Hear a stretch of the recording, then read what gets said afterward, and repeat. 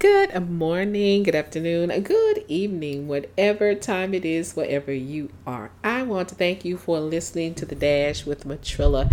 Guys, let's talk about being tested. Ever felt like you were being tested? A lot of times when we go through things in our lives, people will say maybe it's a test or, it's only a test or God is testing you and all those things. So we've all heard them, at least two or three of those things, if not all of them. But here's what I want to point out. Sometimes we can be going through things in our lives, and we've talked about this before. Sometimes we don't like to admit that we're the cause of some of our mishaps or some of our shortcomings and things like that. And people will say, oh, you've been going through this for so long. And sometimes we even say it to ourselves. You've been going through this for so long. Maybe it's a test. Maybe it's a punishment from God. Maybe God is trying to, show you that you've been doing wrong and all those things. Well, here's what I want to encourage you with. Romans 8:1 says, for there is no condemnation to him who is in him, as in him or her, who is in Christ Jesus. And guess what?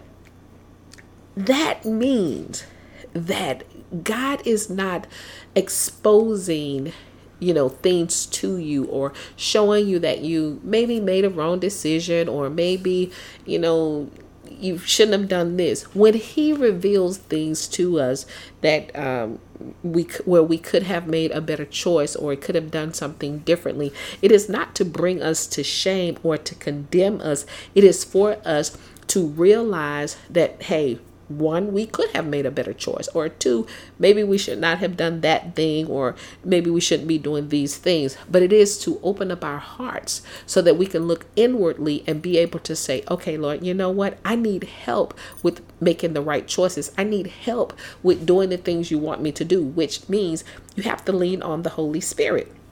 Lean not unto your own understanding. Trust God, right? That's Bible. It says trust God. Trust God. Say that with me. Trust God.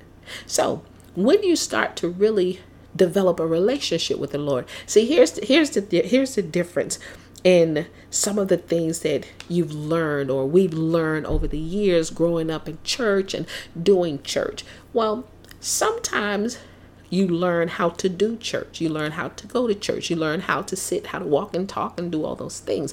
But what I'm trying to teach you is how to forge a strong relationship with the Lord. Meaning you've got to spend time to have a good relationship with the Lord. I'm not saying you don't have a relationship, but I'm asking you to evaluate your relationship with the Lord. How strong is your relationship? Do you really rely on the relationship you have with him through the Holy Spirit? Meaning, can you honestly sit back and look at the process of your life or whatever it is that you're going through right now and say, I can see further down the road that there is victory down there for me. Even though I cannot see what's in the middle, I know that there is victory on the other side for me. Because, hey, Romans teaches us. I think it's 2 and 28. I think it's 2 and 28. I can't remember quietly, but it says, for all things work together for those who love God and who are called by his purpose. So here's what I want you to know. You win in the end. You just got to go through the process. That was the problem. Y'all know I love to talk about the children of Israel who was stuck in the wilderness. That was their problem. God was blessing them. They couldn't see the blessing. All they saw was wilderness and that they were going to die because they didn't have a whole lot of food and that, they didn't have houses and things to live in like they just came from. But God was blessing them. He pulled them out of Egypt, out of bondage, out of the shame and the beatings and all. He pulled them out of slavery. Yes, he brought them the way of the wilderness, but all they had to do was remember God was leading them to the promised land. So that's what I'm going to encourage you with. Look at your wilderness, whatever it is you think you're being tested with, or whatever people telling you God is testing you. Let me tell you, now the devil will send things your way and make it look as if though God is mad with you. God has left you. God is trying to teach you a lesson. No, get a mindset like this. The promised land, my promised land, is on the other side.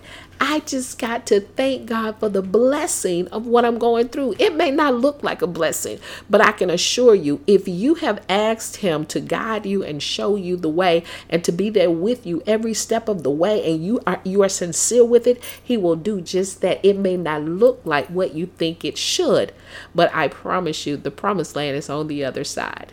Hey, that's my spill for today. You guys know what I say. Never give up on your life. Never give up on your dreams, and never give up on God. And you better know the victory, it still belongs to Jesus. That is what makes you victorious. Y'all better keep up.